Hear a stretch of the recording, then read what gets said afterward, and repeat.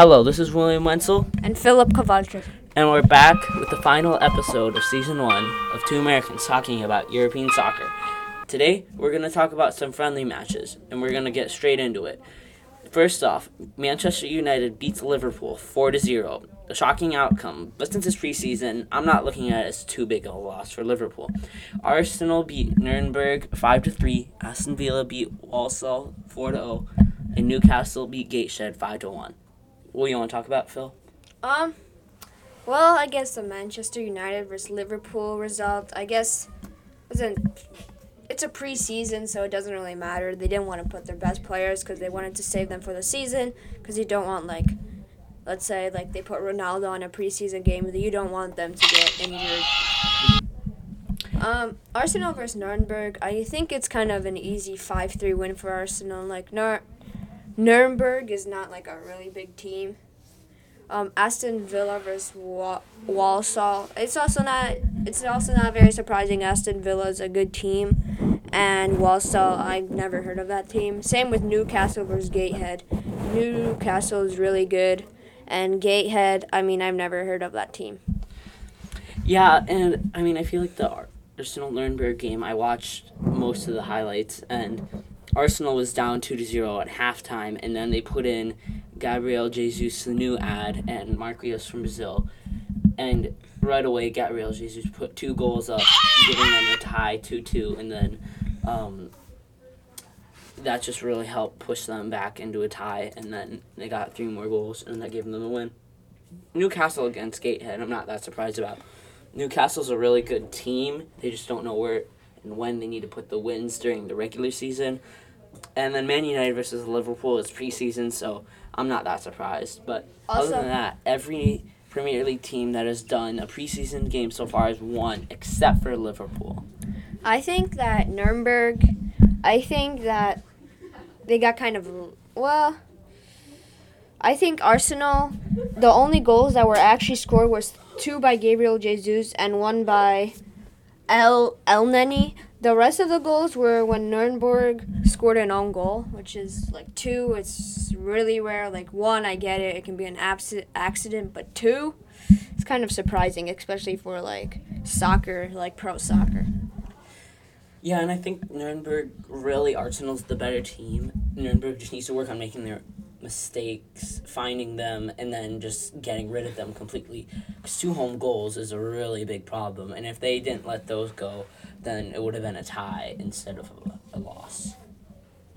Yeah. Also, what are your thoughts on Raheem Sterling arriving at Chelsea?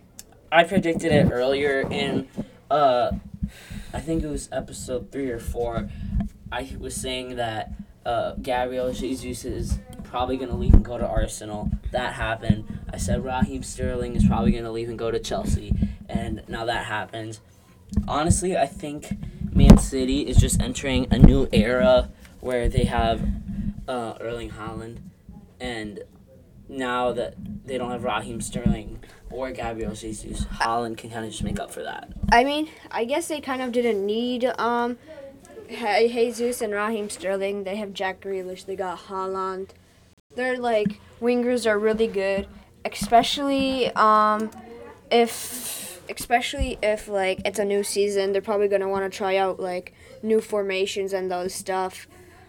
It was really surprising that they actually agreed to sell Sterling. He was a fast player. He was one of the best.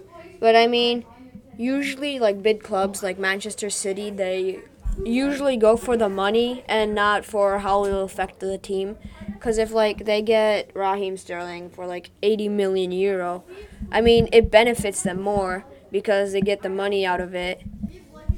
So for clubs like this, it doesn't really matter if they will become worse. It's just the money. Yeah, and Gabriel Jesus didn't have his last season at Man City was clearly not the best. If I look at the charts, clearly he's going downhill. I think him signing with Arsenal will give him a better opportunity to get more playing time, to get more goals, especially because he didn't have as much playing time on Man City as he would have liked. Raheem Sterling, he just moved. I'm not sure what to say about that other than Chelsea got third. They got 1 point away from losing that, and this will definitely help them in the Premier League season. I also can't wait until the Premier League season starts to see how Erling Haaland will do in Man City, how Raheem Sterling will do. Yeah, and I mean, it's not that big of a deal, but in Premier League fantasy, something I like to look at just to see the popularity of the new players among the fans. Erling Haaland is the most signed player for fantasy, which I'm not that surprised about, but I'm just looking forward to seeing his performance to see if this new guy who comes to Man City is really worth all of it. Gabriel Jesus is in second, which honestly I think it is. His performance at Nuremberg was really good. He got 2 goals, and I think that's kind of just foreshadowing for his future with Arsenal. I saw this video where it's like, you know how Messi, Ronaldo, and Lewandowski are retiring, like 3 of the best soccer players in the world. I saw that Mbappe was a replacement for Messi. What was his name? There's this. Haaland was a replacement for Lewandowski, and Ronaldo was getting replaced by, I don't even remember, but I know that next year is gonna be the final season of Cristiano Ronaldo. He already told Manchester United he doesn't want to play for them. He hasn't come to a single practice yet, so I think it's the era of retirement. This FIFA World Cup will probably be his last season of soccer. Yeah, I'm looking at it right now, and it says that in fantasy, Haaland is the most signed player with 64% ownership, which is quite a lot, and his price is $11.5 million, which is a lot, and I don't think I signed him last year. I signed some people. I signed Gabriel Jesus. I think he was around the same price, and he didn't do as well. But this year he's dropping to $8 million, and he's the second most with 53%. And then third is Greenwood for only half the price, but only 27%. So that gap between 53 and 27 is a very big one. I'm seeing Harry Kane on there. Some other people who I do not see is Salah from Liverpool. Yeah, De Bruyne. So it's kind of really surprising. Like Foden. I'm actually kind of surprised. Yeah, that is all for Two Americans talking about European soccer. Season 1 is officially over, but we will hopefully be back next summer to record Season 2. We all hope you have enjoyed. I will be dropping a trailer for my new solo podcast, Proud to Be a Gunner, this Saturday at 1 p.m. Eastern Time. And you can listen to that and get more news on the podcast. Adios!